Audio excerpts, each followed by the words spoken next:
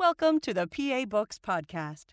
PA Books is a production of PCN, the Pennsylvania Cable Network. This program features interviews with authors of books on Pennsylvania people, history, sports, business, nature, and politics. We hope you enjoy this podcast.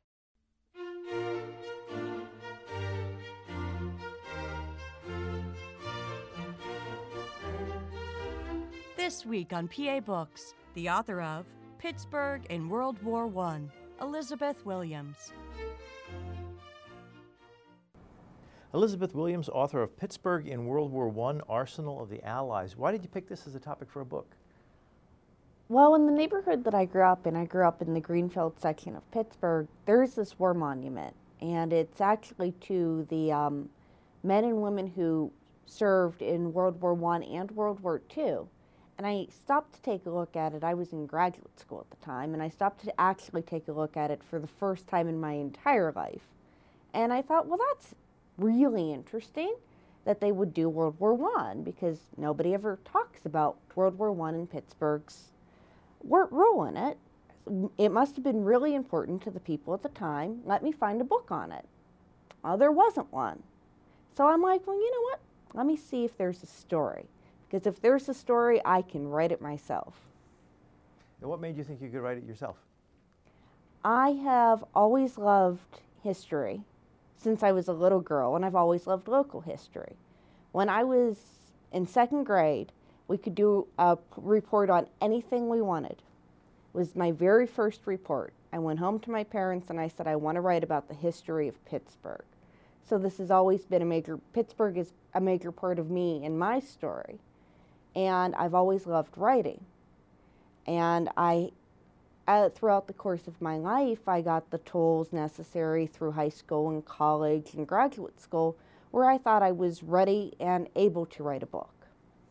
When you decided to sit down, is this your first book? Yes. So when you decided to sit down and write it, where did you find all the information? I started online. You know, I searched all the terms that I could possibly think would relate to it, and that got me some information that found me books that had been written in the 1920s when World War I was still a big deal in the city. Like the Red Cross wrote their own book about their contributions to World War I, and that was just the Pittsburgh chapter. And so there had been a lot written before and a lot of newspaper articles. You know, I spent a lot of time in front of the microfilm machines, and so I just gathered all this information, and I went to the History Center and Soldiers and Sailors, and I realized that there was a story. And as I gathered more, I found different things to search, but the internet was really where I got started. How often did you come across oh wow, I didn't know that moment? A lot. I would say most of what's in my book I didn't know before I started to write. Now, if you walked around the streets of Pittsburgh in those early years of the war, 1914, what would this city have been like? You would have seen it, especially after Westinghouse fulfilled the contract. Now, Westinghouse wasn't a munitions company, and England asked them to make munitions. Westinghouse accepted the contract, figuring they could figure it out, and they did. Within 45 days, they had fulfilled the order. And we kept getting requests, not only Westinghouse, but a number of Pittsburgh companies. Pittsburgh Steel and other products were really all along the battlefield even before America entered the war. So in 1914, 1915, you would have seen a city bustling with industry. 500,000 Pittsburghers were already employed in war work by 1917. And you would have also started to see some dissension. Like the German citizens of Pittsburgh, we had a very large German-American community, and some of them were second or third generation, but they lived in German neighborhoods. They spoke German, and you know they felt ties to the fatherland.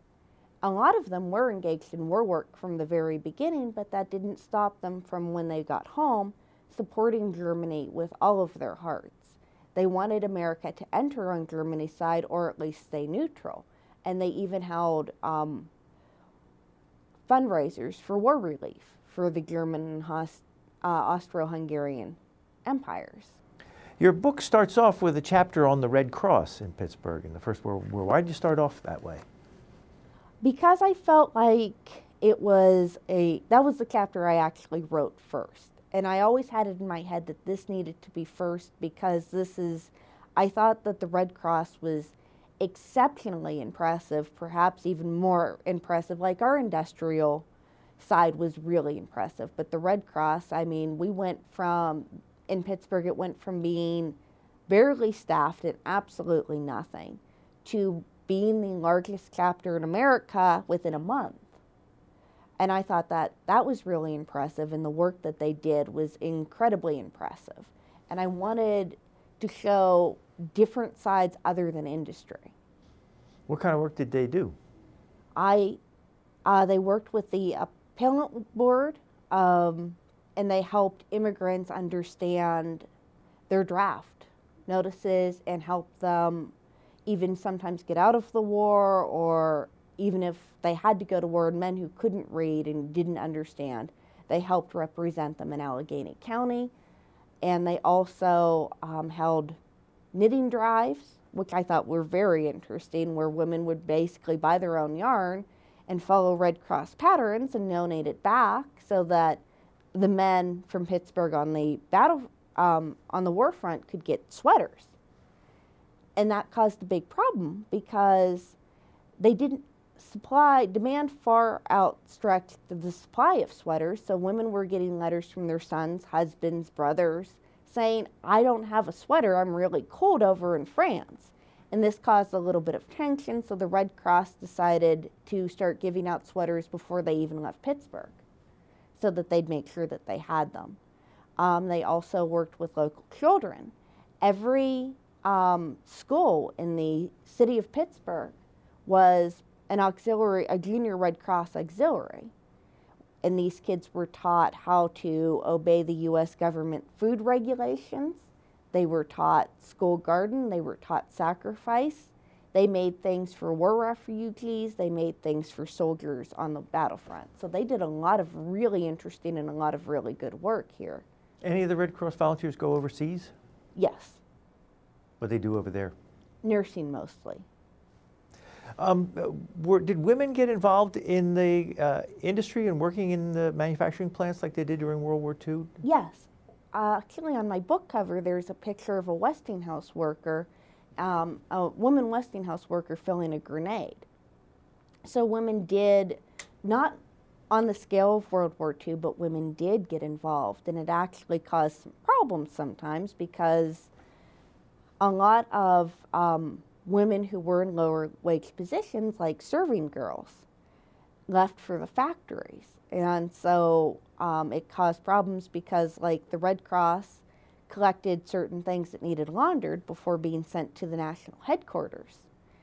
Nobody knew how to do laundry because the wealthier women in the Red Cross never had to do it, and all the serving girls were working in the factories. So was there a labor shortage that caused them to need hire women in the factories? There was a bit of a labor shortage because a lot of the men did go overseas, and they sent letters home encouraging other men to go overseas, which were published in the newspaper. And there were a labor shortage among male occupations all over Pittsburgh, not just in the factories, but also police and firemen left their jobs and they either went overseas or they went to the factories, which paid more. When did the Army start drafting people for the war? 1917. Did they draft a lot of them? Yes. There was a lot of drafts, and there were a lot of men who were gripped with a very patriotic fervor, and they did enlist. And some of them, including, one of my favorite stories is William Thaw, who actually didn't enlist in 1917. He was very wealthy. He came from a very wealthy family. In 1914, he dropped out of Yale. Or 1913, 1914. He dropped out of Yale and convinced his father to buy him a hydroplane. And he flew around the country offering rides. His brother Alex invented an automatic stabilizer that was entered into a French contest. So William, Alex, and his mother and his sister went to France, and that's when the war broke out in June of 1914. William sent his mother and his brother and his sister home. And he donated his plane to France, and he wanted to be in the French aviation service. The French were not about to accept this upstart American kid who was willing to ignore his own country's neutrality in order to enter the war. So they told him no. They took his plane, but they told him no. And so he joined the French Foreign Legion, and he did well in the French Foreign Legion, but he considered it really boring. Dodging cars on Broadway in New York was much more exciting than being shot at. And so he heard that an acquaintance of his, a Lieutenant Brocard, I believe, was stationed in a town near him. So he went AWOL, and him and a couple of his buddies went to Lieutenant Brocard, and they begged to be part of the French aviation service. So in December of 1914, Thaw became the first American who was accepted into the French aviation service. That was the Lafayette Escadrille? Mm-hmm. How many missions did he fly? I mean, what was the job like? He flew on a number of missions, and he won a number of citations, not only from the French government, but later from the American government when America entered the war. The Lafayette Squadron was transferred under American command. Did he survive the war? Yes. His brother did not. Alexander joined the war when he turned 18, and America had entered. And his brother was killed on a flyby mission. And he just got really unlucky because Alexander died, but his passenger survived, and so did his dog. Alexander's plane had a special seat for his dog, and the dog did survive. Well, what about labor unions? What kind of role did labor unions have at the time? Labor unions were a funny sort of business in Pittsburgh, and there's always been a sort of love-hate relationship with the labor unions. And, my grandfather was a steelworker, and he always said they did a lot of good work before they overstepped. But at the time, 1916, 1917, labor unions were just starting. And in 1916, there were a number of strikes, like the big Westinghouse strike of 1916. It came really close to turning into a general strike. And after the war, it's really interesting because labor unions, after the Americans entered the war, labor unions they couldn't do a whole lot. They didn't have a whole lot of power because it was illegal to strike. Sometimes you did. Like in 1917, J&L workers went on strike, and they were branded as unpatriotic, almost treasonous. The president supported them, but it very well could have gone a different way, and the president sent negotiators in to make sure they got back to work. How did industry change when the U.S. entered the war, 1917? We had to make more. And we had to start recruiting more people to our factories because now the American government wanted supplies too. And we had to sort of prioritize who got what first. And factories were open 24 hours a day, 7 days a week, and they were constantly staffed, and people were just constantly changing out. Making a lot of money? Yes. Pittsburgh companies became very, very rich because of the war. What were the newspaper articles like? What's it like reading them? How was the war reported? Very dramatically. One of the things that I love most about this time period is everything was very intense and very, very dramatic. It wasn't World War I, or it wasn't the World War. It was the war to end all wars, a fight for democracy against barbarism. And so it was reported very dramatically and very much, pro-American. Will you tell me about Mary Reinhard? Yes. She was the American Agatha Christie is what she was known as, even though she started writing before Agatha Christie. She was a Pittsburgh girl who wrote mystery novels. And she was published in the Saturday Evening Post before, her books were actually bound and published, which was very common at the time, publishing snippets in the Saturday Evening Post. When the war broke out in 1914, she decided it would be she was a mother of 3, and she decided it would be great fun to go over and be a war correspondent. Her husband disagreed, but she eventually got him to relent, and she was shipped over to London to report for the Saturday Evening Post. Now, getting to London to be a war correspondent didn't mean you'd actually get to be one. It just meant that you'd have a shot.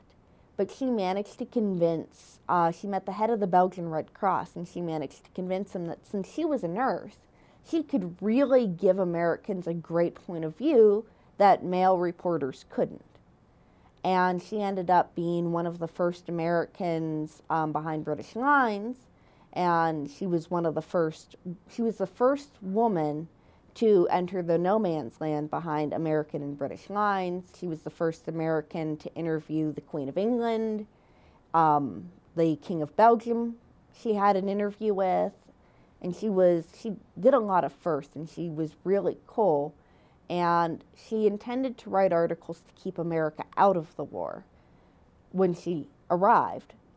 What she saw in Europe made her very, very staunchly pro-war, and very staunchly that America needed to enter and we needed to liberate Europe. Were you able to find articles that she wrote? Yes. How do they read? She was a very gifted writer, and she really knew how to tug on her readers' heartstrings. The one that I quote was The Altar of Freedom, which was one of her most famous war articles. And it basically, she said, I am a woman, I cannot go over and die for my country, but I'm giving my son to the war. And I feel like American mothers, it's going to be hard, but we need to pull together and we need to support the men. They need to go and do this because mothers are losing their sons. Well, will you tell the story about the testing of the gas mask?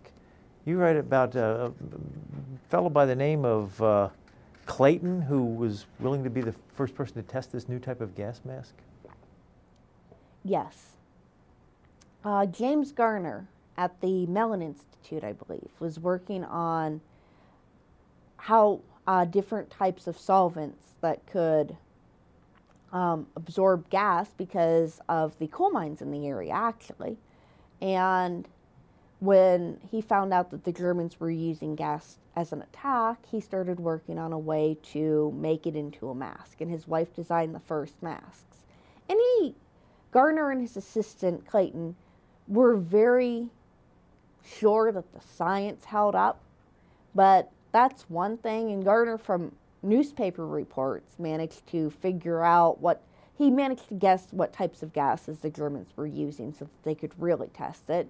And, the science was sound, but it's one thing to think that the science is sound in theory. It's another thing to sit in a room that's being pumped full of poisonous gas and trust your life to the gas mask. And his assistant volunteered to do this. How'd it turn out? The gas mask worked, he survived, and the British government ordered a bunch. Was there any evidence of spying or sabotage going on in the factories at the time? That was always the biggest fear, especially given the Germans worked in the factories. And very early on, the companies attempted to root out as much of that as possible. So there were spies that were arrested, but whether or not they were actually doing anything is, of course, always up for debate. One spy was arrested in Chicago, and he definitely did have factory blueprints. But the idea that the Germans would infiltrate and the Germans would spy was such prevalent fear, I actually found a children's novel dedicated to what happened, after the Germans managed to take over the country and the last stand at Pittsburgh because of German spying. So it was a very real fear. Would you tell the story about the 351st Field Artillery? The 351st was an African American unit in the war that really should never have existed. They were a bunch of African Americans from Pittsburgh who had enlisted in the war, and they had dreams, like everybody else who enlisted, or a lot of other people who enlisted, of fighting for freedom and democracy over in Europe. When they got to camps, they found out a number of them were well educated. Some of them even Ivy League educated men. They got to their camp and they found out that they were going to be stevedores and they were basically going to dig trenches and do the manual labor.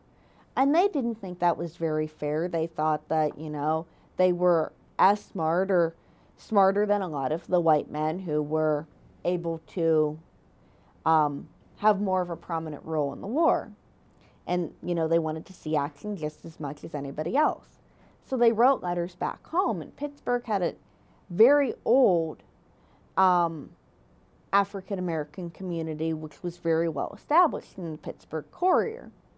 And so these men and women, a lot of the time, were so angry that the boys that they had sent off to war were being treated like that, they went to the U.S. government. And it's important to note that the men who wrote the letters back to Pittsburgh to try and get help, they could have been court-martialed. Instead of being court-martialed, the U.S. government had them form the 351st Field Artillery Unit, and they were sent down to Georgia, and a couple of them even got officer training. And they were so well liked by generals and those above them that when they went to recruit, they asked the men, where in Pittsburgh can we go to recruit more for this unit, because you guys are such a great example of what African-American men can do. I'll read you this. They left for France June 1918, but they had a commanding officer, Colonel Wade Carpenter, and he, in civilian life, was a Mississippi plantation owner. And he said to his men, "You are all liars and thieves, but you can't help that. Your ancestors before you, as always, had to steal food and lie for each other to live, avoid punishment or death. It's in your blood and you can't help it." And he was put in charge of the African-American Yes, unit? because that seemed like a really great idea. And in reality, in the U.S. government's defense, and a couple of the sources even brought this out, they were so scrambling. They were putting anybody anywhere. They weren't really checking on qualifications. And they even managed to change that man's mind by the end of the war. What did they do in Europe? Not much. By the time they got to Europe, the war was pretty much over. They fought in a couple of skirmishes, but... And there was, you also write about a gentleman by the name of, is it Bill Enright? He was the first gentleman from Pittsburgh killed in the war? Yes, Thomas Enright. Thomas Enright, sorry. Yes. Enright was born to an Irish working class family. He was his parents' first child born in America, and he was, I think, one of 7. And he had actually joined the Army before the war, a long time before the war, and he'd already served a tour by 1916. By 1916, when he was done with his service in Mexico, he came home and he looked around and he thought he could maybe enter the back-breaking life in the factory, or he could try his luck and re-enlist. So he decided to re-enlist in 1916. And it was very clear at that point the U.S. was going to war. He enlisted in the cavalry. He enlisted in the infantry, I'm sorry. He was a cavalry member in Veracruz. His unit was among the first sent over to France, first American sent over to France. And they relieved and shortly after getting there, they relieved French troops near Nancy. What the Americans didn't know was that they had been betrayed. There was a French deserter who had told the Germans their location. And so that night, the Germans started shelling them. And the shelling lasted for 45 minutes. What the Americans didn't know is there were German soldiers crawling underneath the shelling. And so when the shelling stopped, about 20 Americans were faced with 200 German troops. And it really didn't end well for the Americans. They'd never faced war like this before. And the raid lasted, the Belmont raid, which is what it became known as, lasted about 20 minutes on total. And a number of Americans had been captured. And 3 were dead, including Thomas Enright, who was, there's of course always going to be debate because nobody knows who was killed first, but Pittsburghers like to say that Thomas Enright was the first killed, and he was a martyr for democracy. And it was General Pershing made the decision that he didn't want during the war Americans to see caskets draped with flags coming home. So he had them buried in France with high honors. And later, Enright's body didn't return to Pittsburgh until 1921. But it's really interesting to see even a few years, because the war ended in 1918, a few years later, how attached Pittsburghers still were to the war and everything that had been sacrificed. Enright's body was laid in state in Soldiers and Sailors Memorial Hall, and thousands filed past his casket to pay their respects to this martyr for democracy, one of the first men who died. And he was buried out of the cathedral, and the mayor of the city of Pittsburgh encouraged Mayor Babcock, encouraged everybody who could attend, who could get off work, to go to the funeral, and there was an overflow crowd. When the war ended, were there big celebrations? Was there a major end of the war parade in Pittsburgh? Yes. Pittsburgh, well, we have always loved our parades, and as soon as the armistice was announced, people poured out into the streets, especially in downtown Pittsburgh and even in some of the neighborhoods, in celebration. There was crying, there was ticker tape, and they were just so happy that the war was over. And as every unit of people came back, we had another parade for them to celebrate them. So this is your first book? Yes. You think you'll try it again? Yes, I already have ideas, and I'm actually going to be published in Supernatural Lore of Pennsylvania. What is that? It's a book that my former boss at Duquesne University, Tom White, is editing. And I've written a chapter on haunted libraries of Pennsylvania. And I think that my next book is going to be Prohibition in Pittsburgh, if I can find enough of a story. Well, this is the cover of the book we've been talking about, Pittsburgh in World War I, Arsenal of the Allies. Elizabeth Williams, thank you very much. You've been listening to a podcast of PA Books, a production of PCN, the Pennsylvania Cable Network. Full episodes of PA Books, as well as other PCN programs, are available to stream with the PCN app. Visit PCNTV.com or the App Store for details.